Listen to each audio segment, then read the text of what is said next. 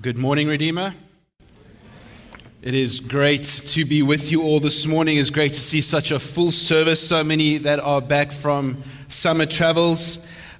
We didn't travel this summer, my family and I, but we did have an opportunity last week to take a bit of a break and to visit our sister church, the Evangelical Christian Church of Dubai. ECCD is the church that planted Redeemer, that sent Dave along with 2 elders, a couple of staff members, and about 100 members to plant Redeemer back in February 2010. ECCD is also where I became a Christian. It is where I met my wife, Nikki. It is where we got married.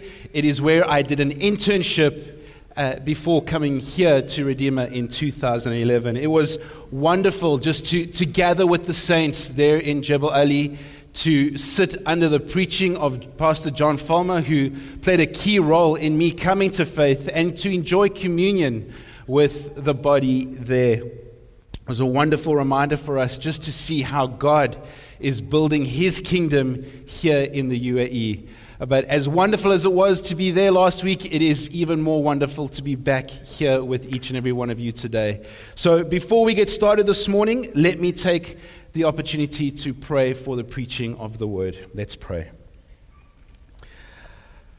Well, Father God, we come to you after another week. We come to you with burdens, with stresses, and Lord, we are reminded that with all these things that are vying for our attention, Lord, that we are to look to you. And Father, we do pray that that would be true of us today. We pray that as we sit under the preaching of your word, Lord, that you would give us hearts to receive this message, ears to hear, eyes to see the glorious truths that you have revealed to us in your word. Father, may you build us up. May you encourage us. May you convict us. But may we be mindful of the hope that is found nowhere else but in you. Father, I do pray that you would be with me. I confess that I am feeling weak, Lord, for this task. But Lord, we know that your grace is sufficient, and we pray that you would bless this time now for your glory. And it's in Jesus' name we pray. Amen. Well, as we consider these first 14 verses of John chapter 1, the verses that Miriam just read for us, for me, I'll be honest, it did feel a little bit out of place. This isn't one of my favorite passages like it is for Pastor Dave. It just didn't seem to fit. I mean, after all, last week we finished with the purpose statement of John chapter 20, verses 30 and 31. It's kind of the summary of the whole book. We've been saying it all along. John chapter 20, verses 30 and 31. Now Jesus did many other signs in the presence of the disciples, which are not written in this book. But these are written so that you may believe that Jesus is the Christ, the Son of God, and that by believing you may have life in His name. I mean, that really seems like the perfect finishing point to some extent, right? Christ is risen. He has revealed Himself to His disciples, and that's the final proof that John's readers need. This climax that we finished off with last week in John chapter 20 has led some to suggest that this chapter 21 that we're looking at today and next week, is maybe just some kind of epilogue or postscript, something that the Apostle John just threw in at a later stage. Some have even questioned whether he wrote it at all. But, friends, let me encourage you, we need not doubt the author of this book. We need not doubt the time frame or the authenticity of this chapter. As one commentator notes, rather than bringing the gospel to an end, this really is just characteristic of John's writing. What does it mean? Well, throughout John's gospel, we have seen John bringing different parts of his narrative to a close, and then beginning the next section with words like, after this. You see it in chapter 3, verse 22, after he has finished his engagement with Nicodemus. We see it in John chapter 5, verse 1. It also begins with after this, following the healing of the official son. We see the same in John chapter 6, verse 1, John chapter 6, verse 66, John chapter 7, verse 1. Throughout the gospel, he uses variants of this phrase, and at times he uses the word now, as well as the phrase after saying these things. All there to show a new thought or a new scene. So, when we get back to our text this morning, John 21, verse 1, the phrase after this makes perfect sense in light of the whole book. And there's one more thing that I really want to remind us of and encourage us with this morning as we get started. I mentioned earlier, perhaps you were like me, that when I read these verses at first, it didn't fill me with excitement and awe. It's talking about fishing and eating breakfast. Now, I love breakfast as much as the next guy, but I failed to see what this passage was trying to say. It almost seemed a little bit mundane. I mean, after all, it's really next week's passage that Pastor Scott is going to take us through that we see the reinstatement of Peter. We see the full conclusion, the full climax of this gospel. So why not just go straight there? But as is the case with all Scripture, and as we will see this morning, we can confidently, along with the Apostle Paul in his letter to Timothy, say that all Scripture is breathed out by God and is profitable for teaching, for reproof, for correction, and for training in righteousness, that the man of God may be complete, equipped for every good work. So, if you haven't already done so, let me encourage you to grab your Bibles, open them up to John chapter 21. And as we look at this text this morning, as we look at these first 14 verses, the main heading, the main overarching point that I want us to have in the back of our minds is this. Very simple, 3 words. Look to Christ. Look to Christ. And to help us think through this, we're going to be looking at 3 points that are going to serve as our outline this morning. 3 points, and they are point number 1, the setting in verses 1 and 2. Point number 2 is the fishing from verses 3 to 8. And then point number 3 is the breakfast from verses 9 to 14. So we have the setting, the fishing, and the breakfast. So let's look at our first point, the setting, beginning in verse 1. After this, Jesus revealed himself again to the disciples by the Sea of Tiberias, and he revealed himself in this way. Simon Peter, Thomas called the twin, Nathanael of Cana in Galilee, the sons of Zebedee, and 2 others of his disciples were together. Well, John begins this section, this chapter, really just telling us exactly what is about to happen. Jesus is going to reveal himself once again, but this time it will be in a different part of the region. Remember, the previous appearances had taken place in Jerusalem, where the disciples had been for the Passover feast. As I just mentioned earlier, the passage begins with the phrase, after this. That is, following the events of the first day of the week, where Christ was raised and appeared to Mary Magdalene outside the tomb. And then he appeared to his disciples that same evening. And then 8 days later, he appeared to the disciples again, but this time with Thomas present. After this, Jesus revealed himself to the disciples by the Sea of Tiberias, that is the Sea of Galilee. John really is setting the scene here for us. He's telling us where this happens and who the key eyewitnesses are going to be to this appearing. Now, John isn't clear in this gospel why it was they were in Galilee. However, we do know that Galilee was the home region of some of the disciples that John names here. So Simon Peter, Nathanael, the sons of Zebedee, that is James and his brother John, who wrote this gospel. They were residents of this area of Galilee. And given that many Jews would have made their way to Jerusalem for the Passover, it makes sense that they would now be returning back home following the festival. We also get another clue in Matthew 28, in Matthew's Gospel. In Matthew 28, verse 10, after Christ has risen, he says this, Then Jesus said to them, "Do not be afraid. Go and tell my brothers to go to Galilee, where they will see me." It seems that it was also following the command by Jesus that the disciples had now made their way down to Galilee. This gives us two reasons why we now find ourselves there. But I also want us to consider, just briefly, the disciples that John mentions here. We have Simon Peter, Nathanael, Thomas, the sons of Zebedee, and then these two unnamed disciples. Now, we could speculate as to who these disciples were, but I went away from this saying, if John didn't feel it necessary to name them, then it's not necessary for us to speculate and try to figure out who they were. But considering the disciples that are here, the ones that he has mentioned, let's think about it. We have Simon Peter. He's been a close confidant, a key, and soon to be a key leader in the church.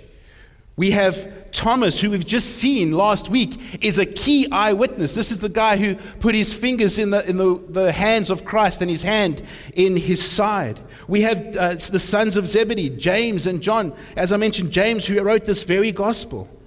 And Nathanael, who interestingly, it hasn't been mentioned since John chapter 1, verse 43 to 51. Do you remember how he was described? It says, the next day Jesus decided to go to Galilee. He found Philip and said to him, "Follow me." Now Philip was from Bethsaida, the city of Andrew and Peter. Philip found Nathanael and said to him, "We have found him of whom Moses in the law and also the prophets wrote, Jesus of Nazareth, the son of Joseph." Nathanael said to him, "Can anything good come out of Nazareth?" Philip said to him, "Come and see." Jesus saw Nathanael coming toward him and said of him, "Behold, an Israelite indeed, in whom there is no deceit." Nathanael said to him, "How do you know me?" Jesus answered him, "Before Philip called you, when you were under the fig tree, I saw you." Nathanael answered him, "Rabbi, you are the Son of God. You are the King of Israel." Jesus answered him, "Because I said to you, I saw you under the fig tree, do you believe? You will see greater things than these."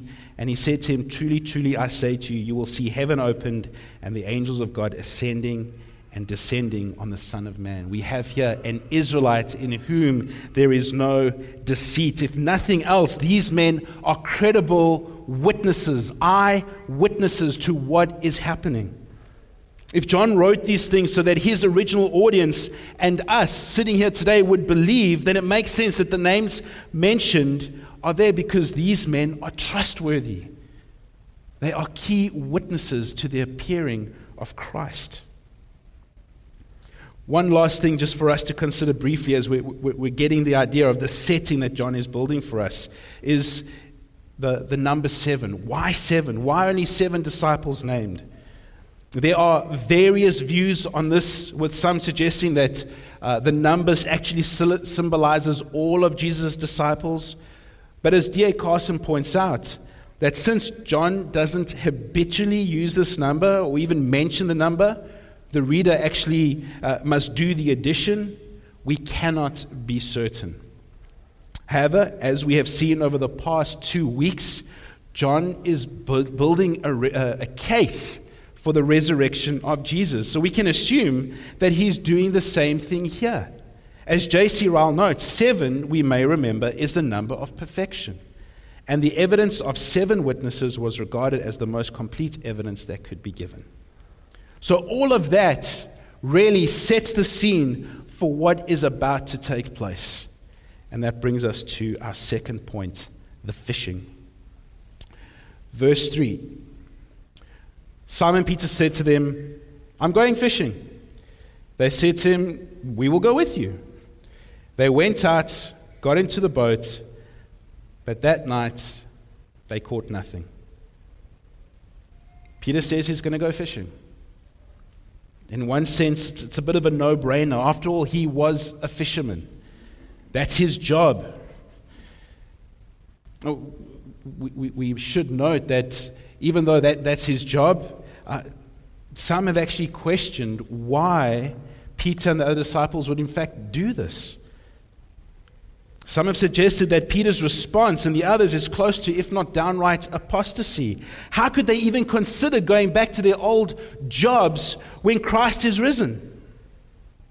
But we need to look closely at what John has revealed to us up to this point. This will give us a clear understanding to what's going on and even help answer the question why this isn't apostasy. We've already seen the two reasons as to why they are in Galilee. Well, the question is, what were they going to do while they waited? I mean, Galilee is a fairly large area, and if we look at what it was said in Matthew's gospel, Jesus didn't exactly give them a specific point where he was going to meet them, or even when that would be. So, what are they going to do? Given that in all likelihood they would need money, they would need food, Peter went about getting it the only way he knew how: fishing. Another question that some have raised is based on what happened in the previous chapter with the breathing of the Holy Spirit. Why weren't they going out and proclaiming the good news? Why weren't they going out and telling people that Jesus was alive? But as Hudson showed us last week, that wasn't the moment of the promised Holy Spirit that was to come. No, that was going to take place on Pentecost. And as Christ himself has said back in the Upper Room Discourse in John 14:7, he says, "I tell you the truth, it is to your advantage that I go away. For if I do not go away, the Helper will not come to you. But if I go, I will send him to you." Christ hasn't left yet. So they weren't being disobedient. This was not apostasy. One commentator notes this fishing expedition and the dialogue that ensues don't read like the lives of men that are spirit-empowered. These are not the lives of men who are on a spirit-empowered mission. It is impossible to imagine any of what we're about to see take place in Acts after Pentecost. So Peter tells that those that are with him that he's going to go fishing. And he's going to do it at night, which is a common thing. Why? One, it wasn't as hot. And two, catching fish at night meant that you could go first thing in the morning and sell your really, really fresh fish. But they toil all night and they don't catch anything. Verse 4, just as day was breaking, Jesus stood on the shore. Yet the disciples did not know that it was Jesus. Jesus said to them, "Children, do you have any fish?" They answered him, "No." He said to them, "Cast the net on the right side of the boat and you will find some." So they cast it, and now they were not able to haul it in because of the quantity of fish. And these guys have been fishing all night. And these are Peter, John, and James. I mean, these are seasoned fishermen. They know what it takes to catch fish. But they're fishing all night. They haven't caught anything. They're tired. They're ready to go to shore. And just as day breaks, everything changes. And once again, as I mentioned 2 weeks ago, when we looked at the resurrection, I believe that John is still very intentional with his use of light here. Yes, they had seen the risen Christ twice before this day, but there was still some understanding that was lacking. But it was all starting to make sense. And the fullness of this understanding would only come once Christ had been glorified. Just as day was breaking, Jesus stood on the shore. Yet they didn't know it was Jesus. He says to them, "Children, do you have any fish?" And we aren't sure why the disciples didn't recognize that it was Jesus. It could be that they were spiritually prevented from recognizing him. It could be that it was the early morning, and being 100 yards or around 90 meters away could make it hard for him to be recognized. But whatever the case may be, they don't immediately know who this is. And then he asks if they have any fish. The way he asks, this word children is explained, that can be very much used in the way we would say, "Hey guys, gents, do you have anything to eat? Do you have any little snacks, any little tidbits?" And in this culture, in the Galilean culture, that little morsel of food, that little tidbit would often have been a bit of fish. Their response is simple and perhaps typical of guys who've been out fishing all night and have had no success. They answered him, "No." But why would Jesus ask this question? Surely, being Christ, he would already know the answer, right?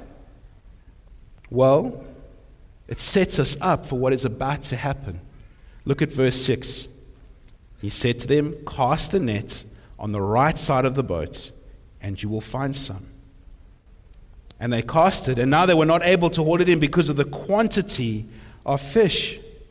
Jesus tells them to throw their nets back into the water.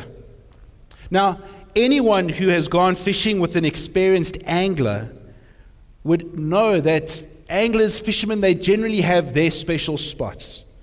I remember as a young boy, somewhere between the ages of 5 and 7, waking up really, really early to go on a fishing trip with my dad and my grandfather. We would have to wake up while it was still dark.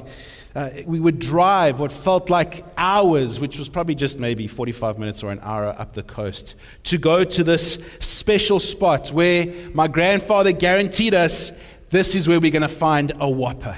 This is where we're going to get some really, really big fish.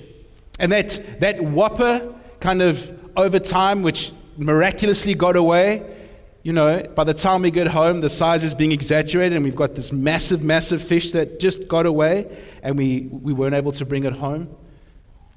But one thing you learn when you're fishing with someone who has vast experience and their secret spot is it's considered a definite no-no to suggest that they try a different spot, that they look somewhere else when they haven't caught anything. After all, how could someone who's 5, 6, 7 years old have any idea about the fishing, the swimming patterns of the fish and where they gather in the spot with someone who's had so much more experience? It would often lead to some disgruntlement and usually a very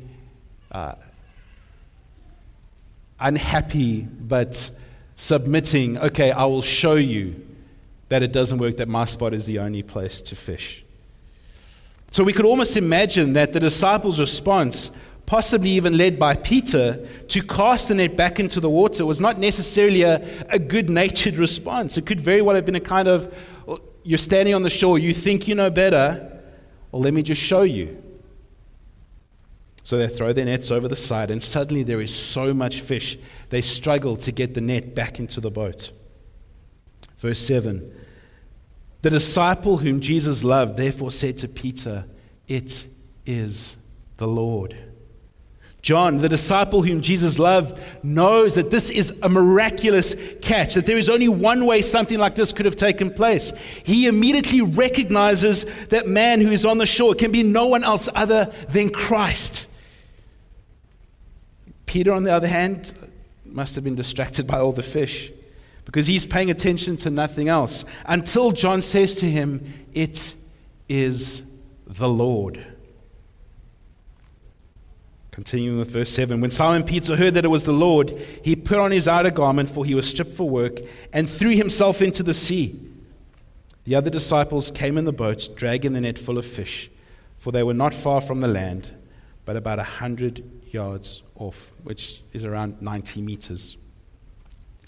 Simon Peter wastes no time. He dresses himself, jumps in the water, makes his way back to shore. Guys, you've got this sorted. Once again, in typical Peter fashion, he seemingly acts on impulse. Before thinking, he swims to shore, leaving the others to bring the net in full of fish. As we consider this little section here, as we maybe try to summarize the scenario, we see two common characteristics by two key figures here. Peter and John. We have John with quick insight and Peter with quick action. John's insight leads him to recognize that this is the Lord. Peter's quick action leads him into the water, making his way to shore.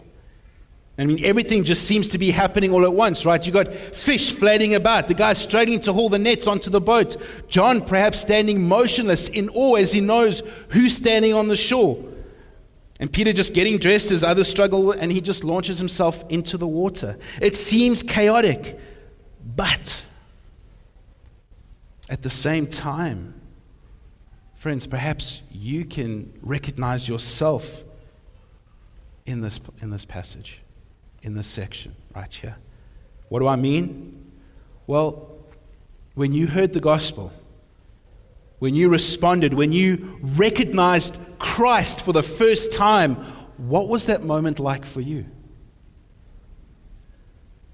The moment the truth of the gospel, the truth of Christ, coming to earth, fully God, fully man, living a perfect life of perfect obedience, without sin, and offering himself up as a sacrifice for you.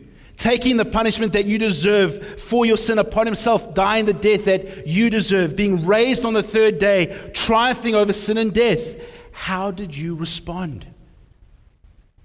For some, it's with zeal, it's with action, it's a moment of overwhelming emotion. For others, it's a moment to simply pause, to be in awe of who God is, to be in awe of what he's done, and to just simply be still.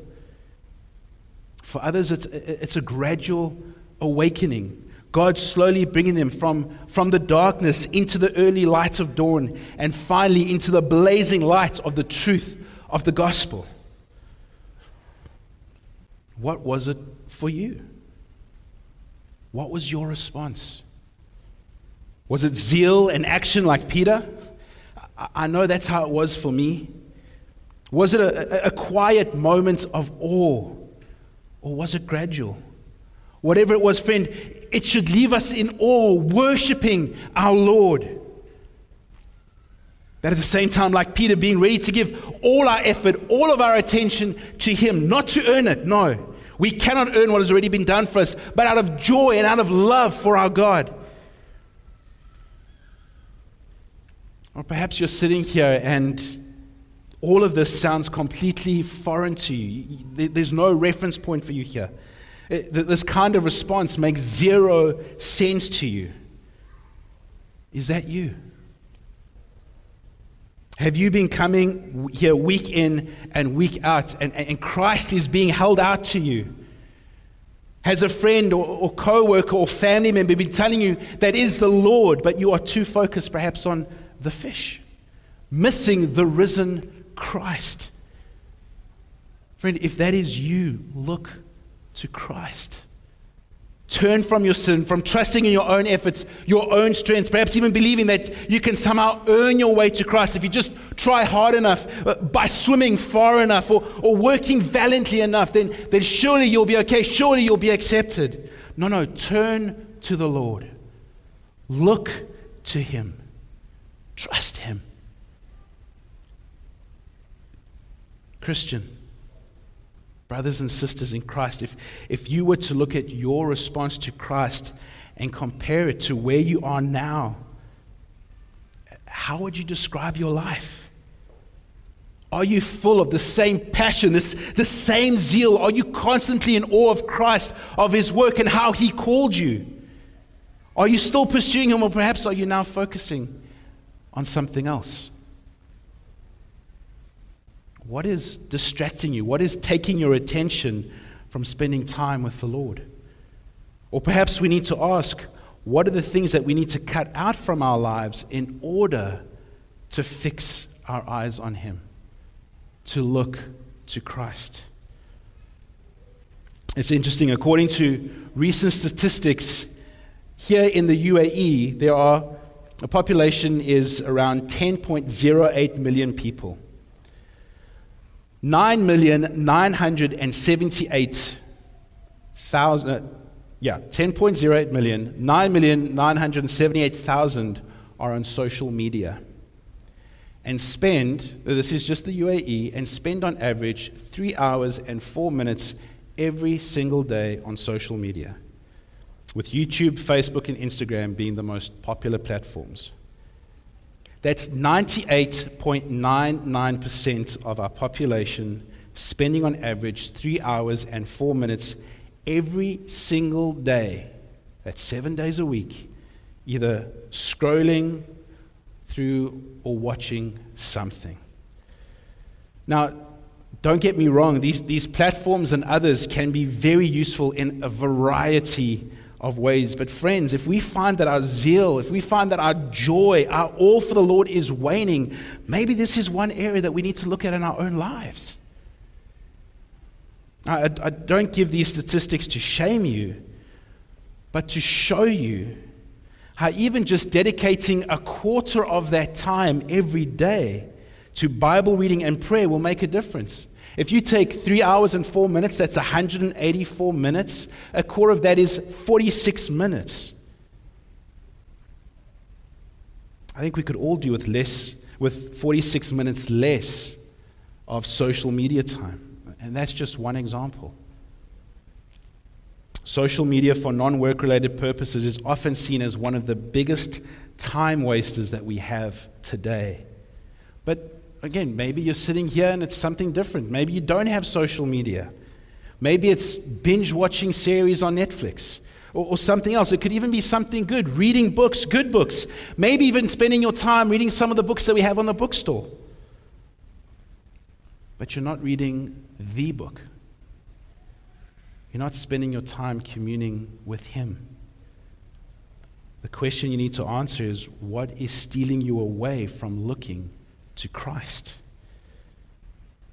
Because the truth is, friends, the more we look to Him, the more we meditate on God's Word, the more we spend time in prayer, the more we reflect on what Christ has done for us, the more our love, the more our zeal for the Lord will grow.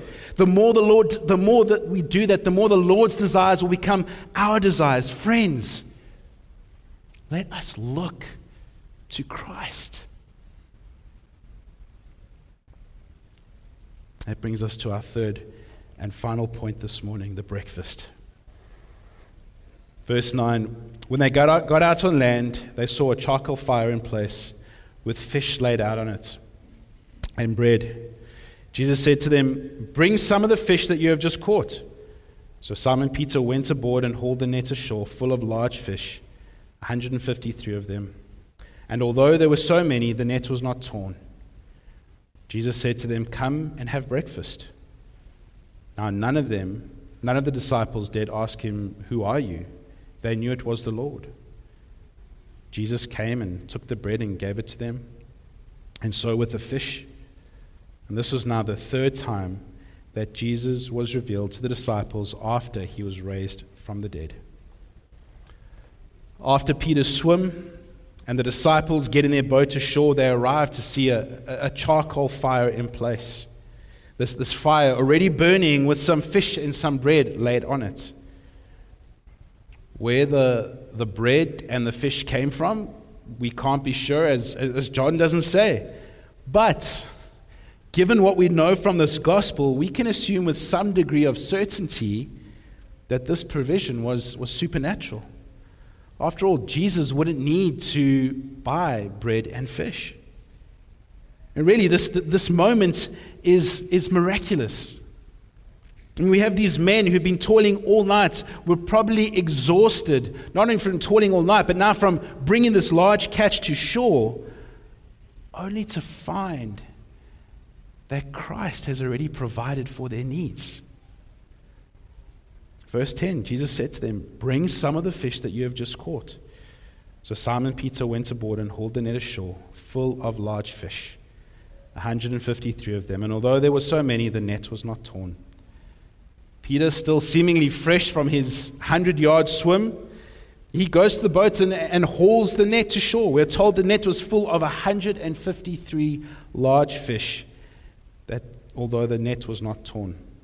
As we consider this number 153, much time and paper has been used to try and explain the significance of this number. And for the sake of time, I'm not going to go into detail as to some of the arguments. But I do agree with D.A. Carson here when he says that most of the explanations do not relate to this passage very well. They tend to offer, at best, an allusion to an admittedly Johannine theme, but nothing that flows naturally out of John 21:11. If the evangelist has some symbolism in mind connected with the number 153, he has hidden it very well. So while little attention here should maybe be given to the number, we could focus on the sheer quantity.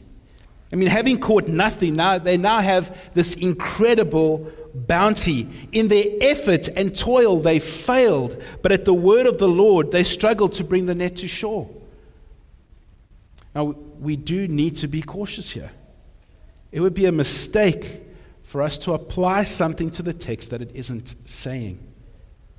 We could easily take this to mean that Christ will bless each of us abundantly, that at His word we'll have more than we can carry. And this is where the prosperity gospel gets it so wrong, where it twists the word of God.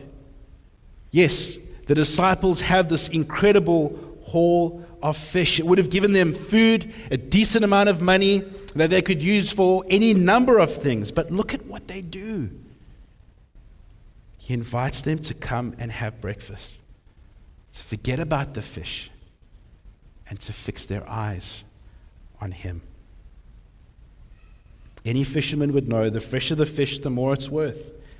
And yet, they are content to be nowhere else right now but communing with Christ.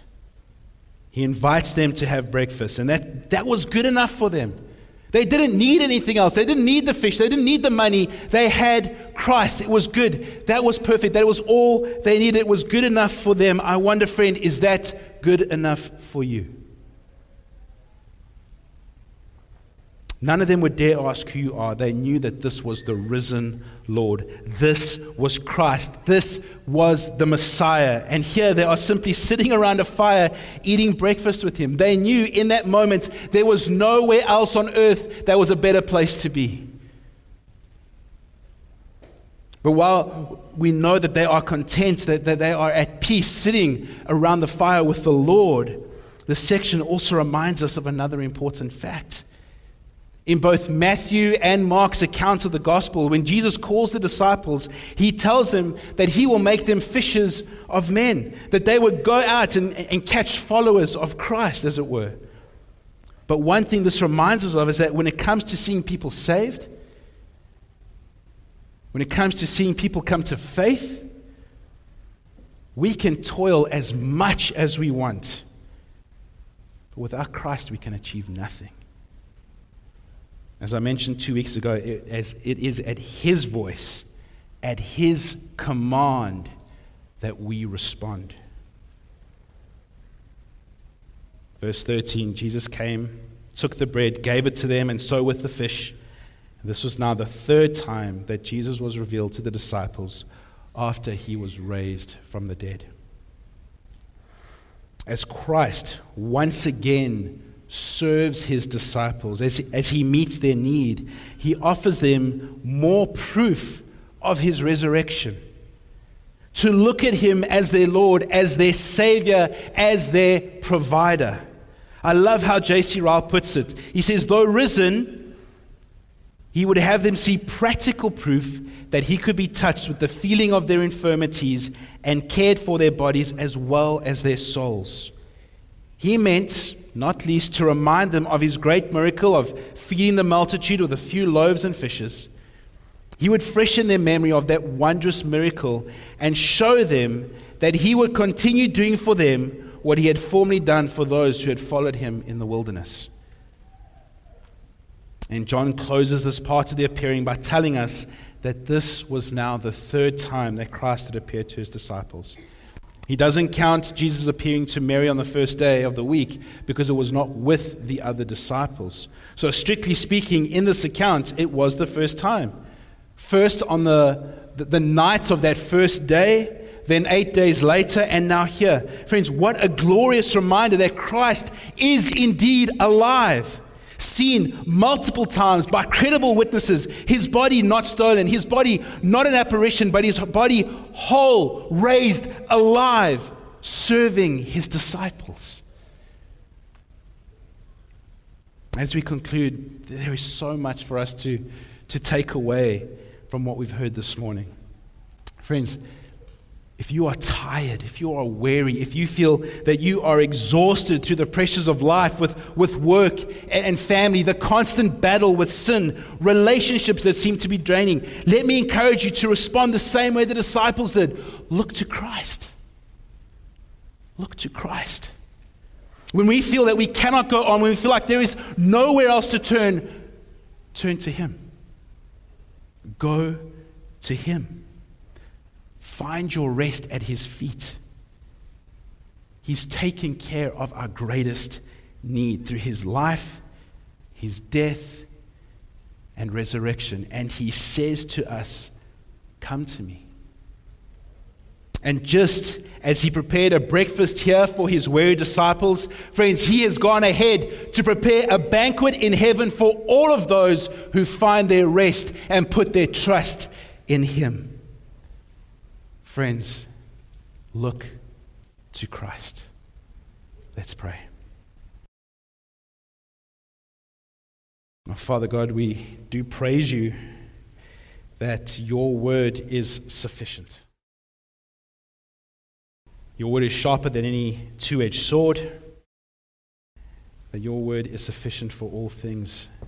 Even in passages that, as I confess, Lord, seemed mundane at first, but we see just the riches and the beauty and the glory of your majesty, of Christ, of what he does, of how he calls us to himself, of how he serves us and continues to serve us by taking care of our greatest need through his life, death, and resurrection. Oh Lord, may we be a people, may we be a church that looks to Christ. Lord, forgive us for the way that we have focused our attention on so many other things, things that have taken our attention, taken our focus, taken our joy, taken our zeal away from you. Father, we confess that we have all been guilty of this. And Father, I do pray that we would be stirred up, that we would be renewed with a greater sense of zeal, a greater sense of love for you, and that we would go out and be faithful to proclaim the good news of Christ who is alive. And that we would look to him. And it's in Jesus' name that we pray. Amen.